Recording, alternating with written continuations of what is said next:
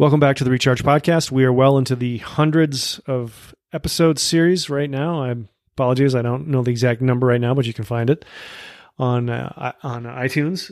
This week was challenging, as it is for many of us at this time of the year. I did some things that were terrifying to me. I leaned into them and utilized the skills I'm going to share in this short episode.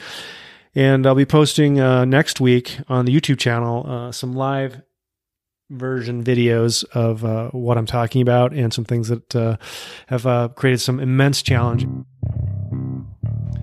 This week has been extremely challenging for myself and many of you who are listening. This time of year is particularly challenging for many of us, those of us who have lost loved ones, lost jobs, have had some dramatic changes in health. Any and all the above are certainly factors in creating doubt. And that's what I want to talk about in this short episode of the Recharge Podcast is doubt. There's a couple of things that I want to drive home here, that doubt is often misperceived or misconstrued by many people as a cue to stop. Obviously, in situations where your health or your life could be particularly in jeopardy, that makes sense. But when it comes to growth, challenging yourself, moving forward, talking to a new person, pursuing a new job, whatever, it's often self-doubt that limits us.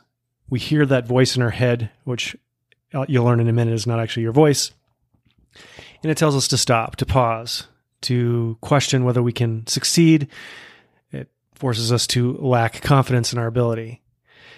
I'm not telling you to not have doubt, not have fear, not have worry, but to not let it get in the way, to do it anyways, to lean into it, and to reframe it. A mentor of mine several years ago taught me this, and it's been extremely powerful.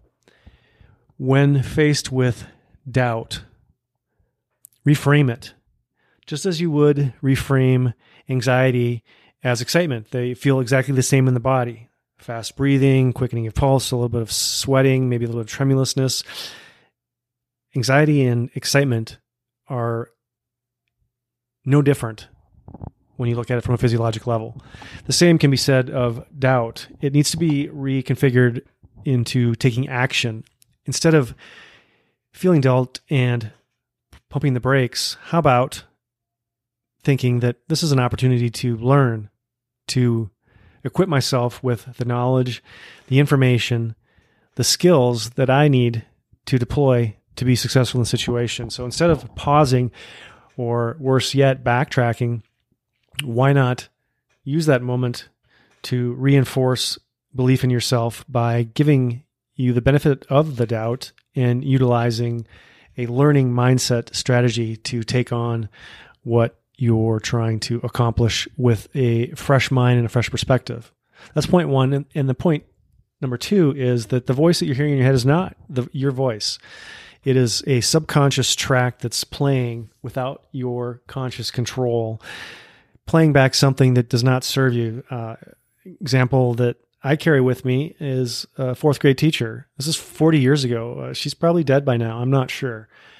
But I've long overcome the voices that I used to hear in my head from her about how I wasn't good enough, I was not smart enough, I was not a good student, X, Y, and Z, all these things from a teacher that was burned out and singled out a group of the boys in my class and essentially persecuted us that entire year. It was a miserable year, and we all got through it.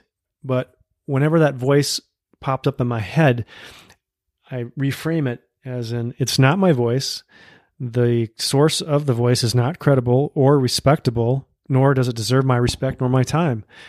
Oftentimes, these voices are carried forward because of a negative boss, a neglecting parent, a partner who just doesn't see the value in what you were trying to accomplish, and in my case, an overreaching teacher who clearly was dissatisfied with her job at that stage of the game and used the opportunity to take it out daily on myself and several of my friends. So just keep those 2 points in mind, that doubt is an opportunity to step forward into a growth mindset and to learn and to gather the skills, or consult an expert, or bring in a friend or colleague who can help you move the needle.